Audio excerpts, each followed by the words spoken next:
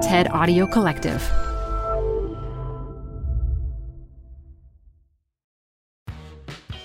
You're growing a business, and you can't afford to slow down.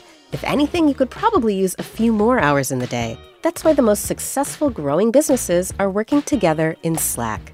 Slack is where work happens, with all your people, data, and information in one AI-powered place. Start a call instantly in huddles and ditch cumbersome calendar invites. Or build an automation with Workflow Builder to take routine tasks off your plate, no coding required. Grow your business in Slack. Visit slack.com to get started. Welcome to the Canva guided meditation for stress at work. Impending deadline? Generate Canva presentations in seconds. So fast. Brainstorm got too big? Summarize with AI in a click. Writer's block? Release with Canva Magic Write. Magical. Stress less and save time at canva.com. Designed for work.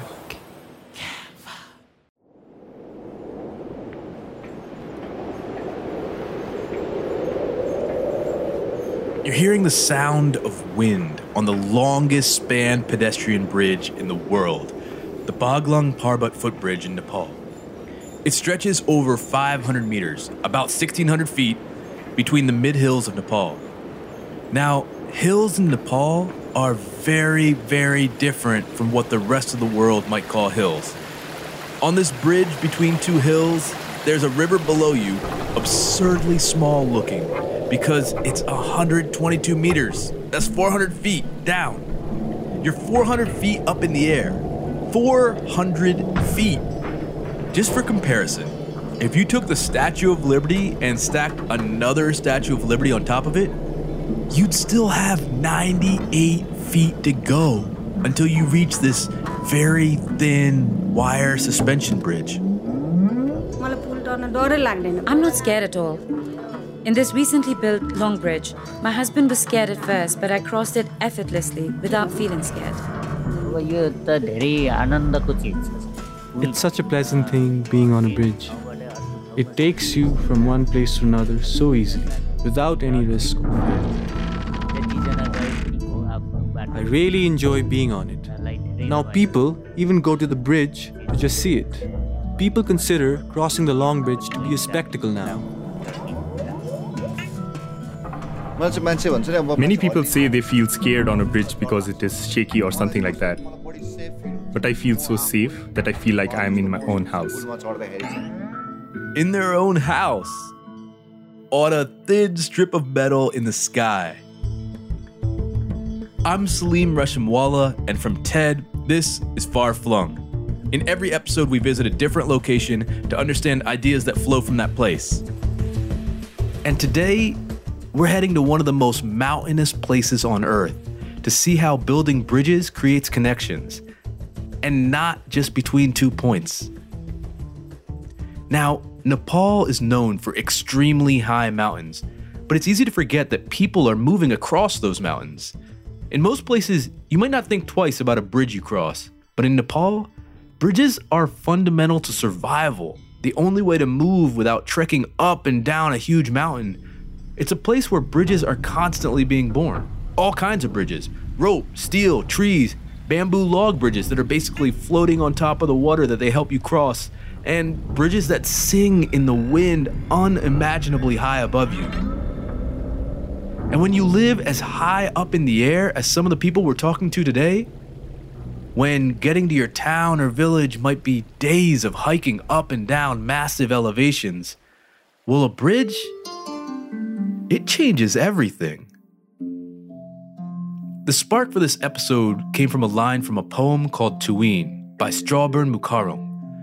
It's about crossing a particularly dangerous kind of Nepalese bridge. I will hold on to a Tuin. If I reach across, I will see the world. But if I fall, I will become a fish. He thinks of himself as the people's poet. He often writes about rural Nepal, and here he's writing about the fine line between life and death when a person makes a dangerous journey hanging from a wire crossing bridge. Here's how Nepalese Tuins work. There's a single wire rope and pulley system for getting you across dangerous heights. You can transport everything from practical goods hanging in baskets to groups of, say, 12 school children, all attached to the wire, harnessed in with nothing else below them. Mukardung was born in 1968 when most bridges in Nepal were in this style. The first memories I have of that time and bridges, I remember the river in my village. I would have been 7-8 years old. We would cross the small river to go to the nearby village. What we had then, we cannot really call that a bridge. The first thing I crossed was just a wooden crossing, or parke. Parke was made from a tree log and laid out along the river for people to cross. The other kinds were made by tying bamboos together and sprawled out as river crossings. These were temporary structures and could be used only during the dry winter months, but they would be swept away by the floods during monsoon season. This was how I was introduced to bridges. I mean, I'm not sure I would have known to call that a bridge either. Bamboo tied together, disappearing every season? It's so ephemeral, and not a thing to be crossed casually. But even as bridges get stronger, even on a sturdier wire bridge, how do people even get their mind right to cross? The first metal wire suspension bridges, which replaced the wooden and bamboo crossings, were extremely shaky. You needed to catch the rhythm of the bridge's sway to be able to walk on it. The bridge sways on its own rhythm, but that rhythm is created by the impact of our feet on it. It almost creates a musicality. It is obviously scary at first, but eventually you get used to the rhythm of the sway. So, if you catch the rhythm of the bridge, you will cross easily. But if you fail to catch the rhythm, then you might not be able to move and might have to crouch down in the middle, and you can never overcome the fear. The first time you step on it, you're of course scared. Scared of falling off. Scared even of dying. As I recall, people from my village would travel to faraway villages for special festivals, fetes, and local markets. One of my own aunts had traveled to a weekly local market to sell piglets. She reached the market, sold them off, but while returning, she fell off one of such bridges and died. Falling off these bridges and dying are common. It made people experience the space between life and death. It gives a traveler a new curiosity and a new imagination. That's what I think when I think about bridges. First, the fine balance between life and death. You can either fall off and die, or go out and see the world. And second, that new imagination and curiosity. To explore that story of life and death, that imagination and curiosity, we needed to talk to people on the ground. Hi, my name is Nayan. I am a researcher / translator based in Kathmandu. My interests lie in culture, society, and politics of Nepal. Hello, my name is Ranjan. I'm a musician, DJ, producer, and I also record sounds from different places and different occasions. And I love to use them in my music or my sessions. Here's one of his tracks, working with found sounds.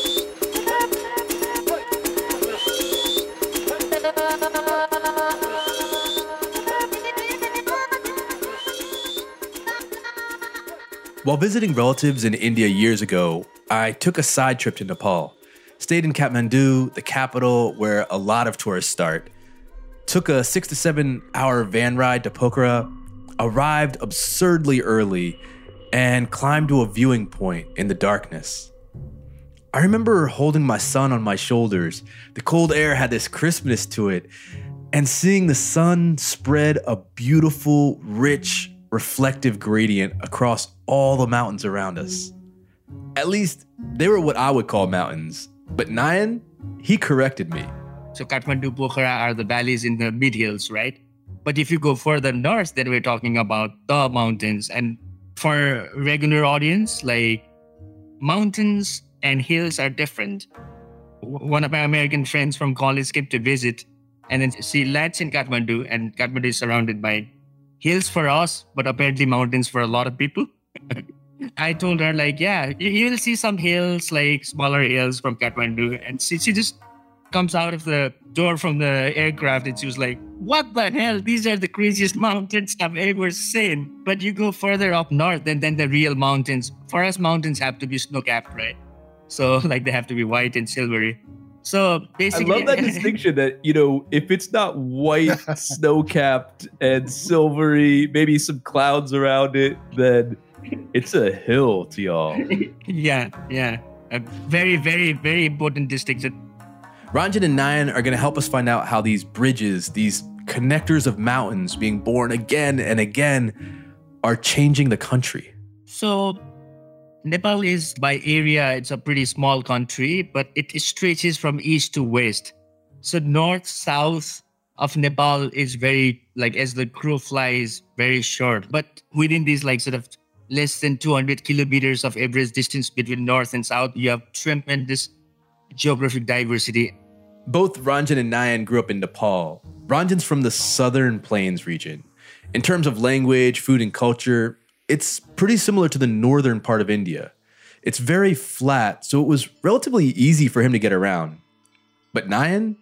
I come from what used to be a pretty remote and disconnected place. Right now, with all the road connectivity, it's pretty close by. Like, it's not very far as the crow flies, which is a big disclaimer in Nepal. Like, it's a small country, but like sometimes it might be just like 80 kilometers as the crow flies, but might take like, 8 hours on these crazy roads in the bus, or like 2 days of walk or something like that, right?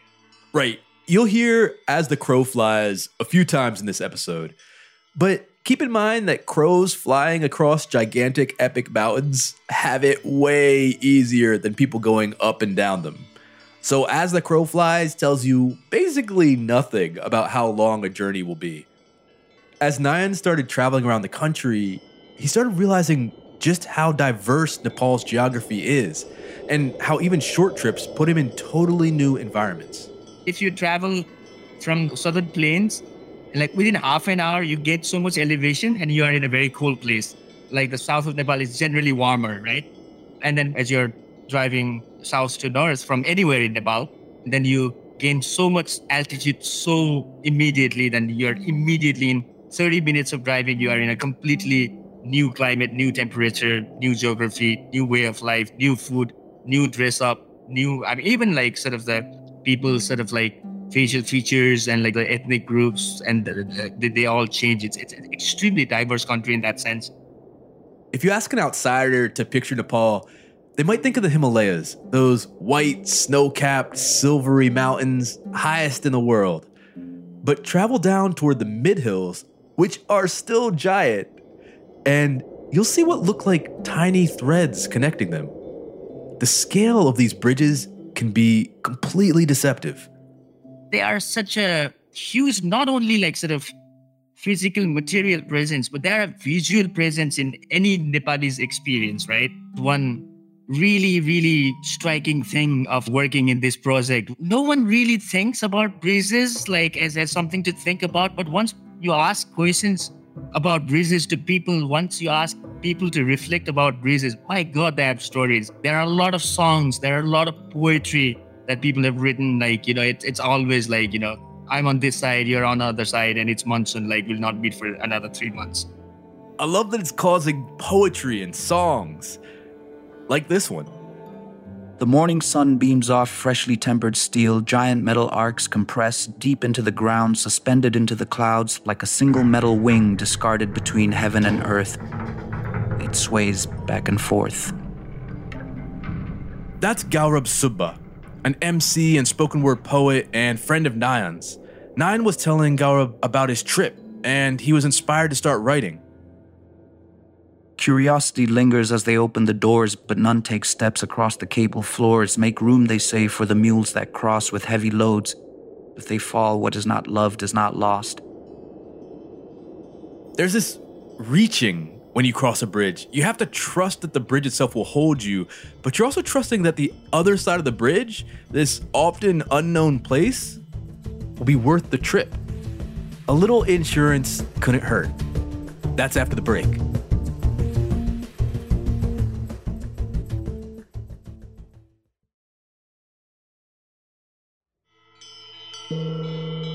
We're back with our earlier poet Strawbird Mukharam, discussing a Nepali tradition around crossing bridges. It is in our tradition to bow down and pay respect to the hills, to the rivers. It is a manifestation of the harmony and an acknowledgement that life is only possible because of this coexistence with nature. Even though we make the bridges, it is vital to our life, and so we need to worship it. It is a belief that the bridge will reciprocate our faith and lead us to our destinations. There might also be a psychological side to making an offering to the bridge, so that you don't lose focus and balance on the bridge. You need to be in a state of meditation to cross the bridge. A state of meditation. That's such a specific mindset. It's borderline spiritual. And crossing these bridges creates connection. People aren't the only things that cross. With them comes information, ideas, traditions, new ways of thinking and doing. People do business on the other side of that bridge. Children can now go to school to learn on the other side of that bridge. I mean, people will fall in love and maybe have babies with folks they meet on the other side of the bridge. With the creation of a bridge in a place with so much isolation, all concepts of identity and geography, even the limits of what's possible, they suddenly shift. These bridges connected societies in every sense of the word, economically, socially, connecting people of different castes and ethnicities, different occupational groups, different languages and cultures. We need bridges not only to facilitate our physical needs and services for better survival, but also to join these different communities. For facilitating that process of greater mobility of all citizens and greater interaction and exchanges, we need bridges. But what about places that can't build a strong bridge? In many places where people can't build proper bridges, they have to depend on basic wire crossings, or tuins. Such harsh realities still exist in remote places of the country, where kids are still forced to cross rivers through these dangerous tuins to go to school. Unlike proper bridges, tuins are much more fragile and riskier. You have to literally hang in a wire to get across. Your chances of making it across are equal to the chances of you falling down into the river. It is an immensely risky journey. But being aware of death, being close to it as you move through a commute or a journey, for Mukharam, that doesn't need to lead to a life of fear or cynicism. It exists in that great uncertainty. One needs to get across that uncertain journey of life. It is a poem about uncertainty, not about fatalism. I will hold on to a tuin. If I reach across, I will see the world. But if I fall, I will become a fish.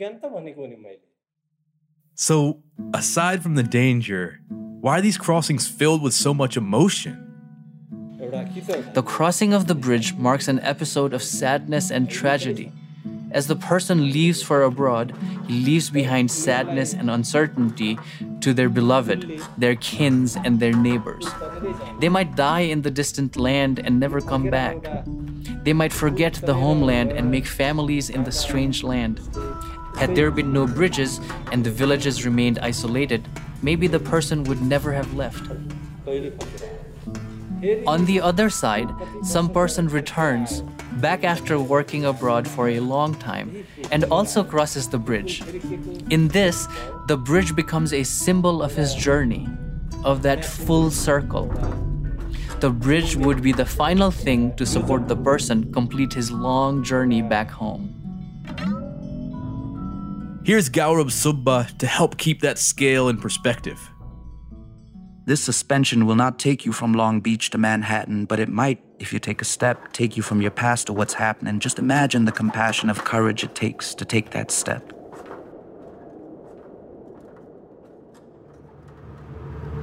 So we're in this new highway.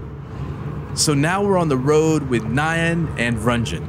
Location in little over an hour. Is there any name given to this highway?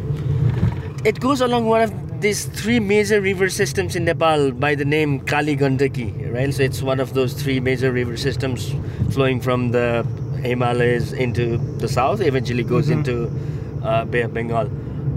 So this is called Kali Gandaki corridor because most of this highway goes along this river, which is very scenic and one of the more beautiful places to drive.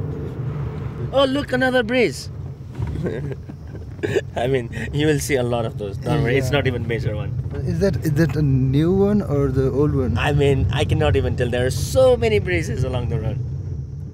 And they continue driving, making it to an incredibly busy outdoor market full of fruit stalls, restaurants, the local equivalent of a bodega, and it's part of the lead up to the biggest of those bridges, the Baglung Parbut footbridge, the over 2 Statues of Liberty tall bridge that we began with.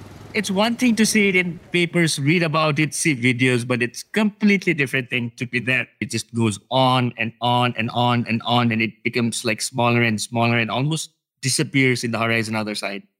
When I really looked at it, it was beyond my imagination. Sometimes you look at massive thing and your mind stops actually. There's that state of meditation that Mukarung told us about. I thought Ranjan and I would be talking on the bridge. But no, we went our own ways and we were all silent.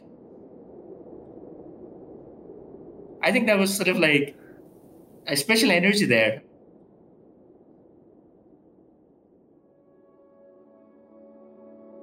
I'm curious, who did you meet and talk to at the bridge? I would love for you to... Could you describe those folks for me and tell me what you learned from them? We met a lovely bunch of people. One of them was a government official, a middle to low range official who was our first point we started with. And we didn't expect much, but he was such a jolly person. He also sang for us. He also sang for us. What you're hearing is a love song.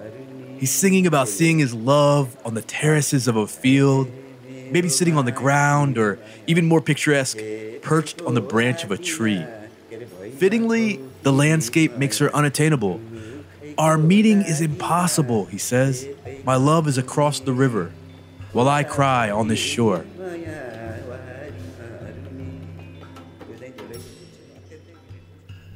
Later, Nayan and Ranjan met an elderly gentleman who told the story of a local man who wanted to build one of the initial bridges across the Kali Gandaki River.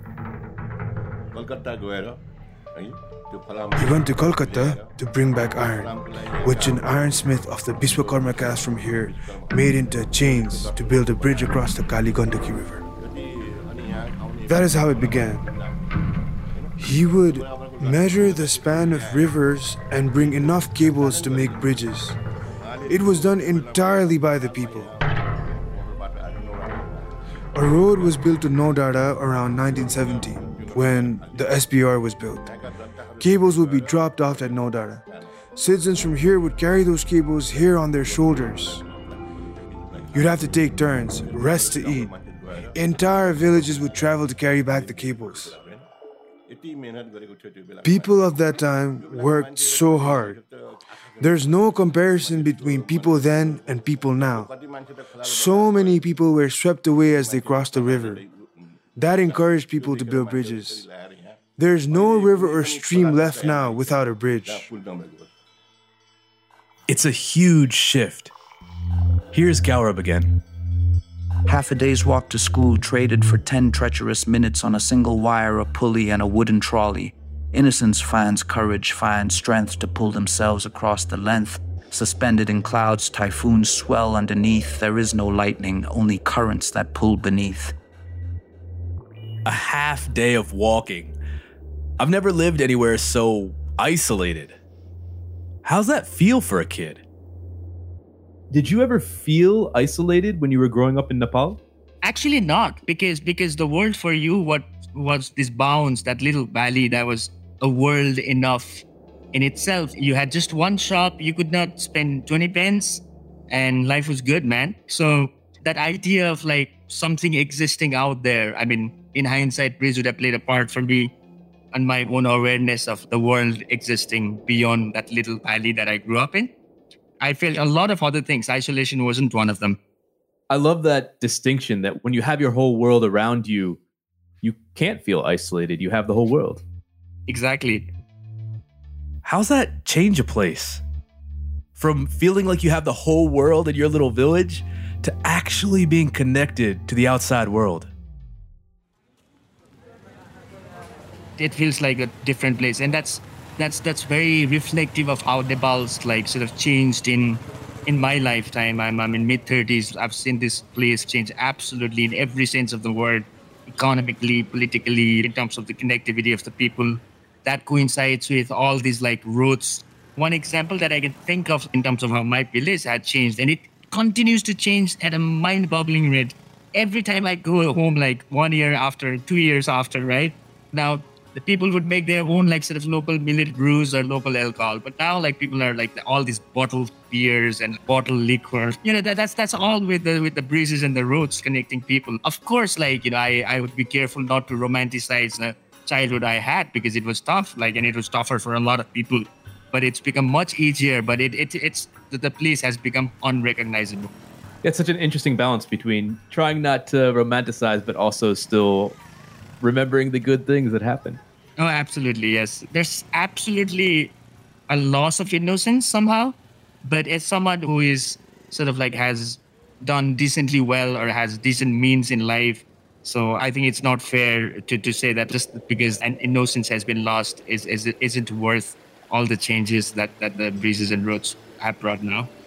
It's so interesting thinking of a bridge as having an element of loss of innocence.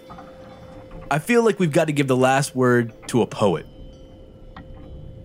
Every step is a glimpse of possibility, every pull an inspiration to reach the other side. But while you are here in the process of crossing, just remember you are attached to nothing, yet connected to everything.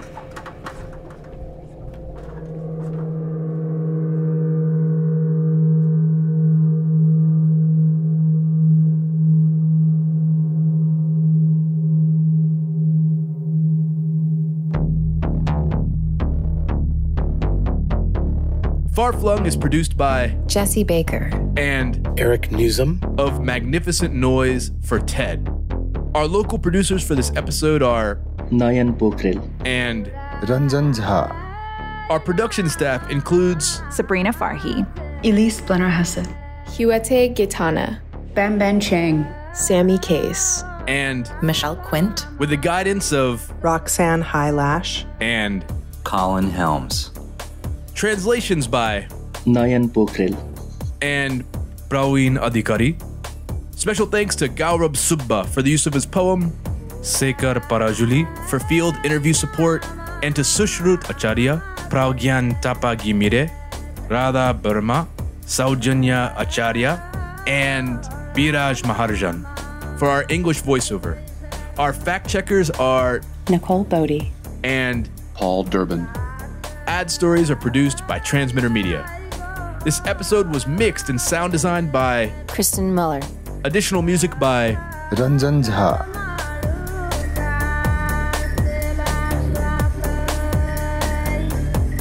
Our executive producer is Eric Newsom. I'm Salim Reshamwala.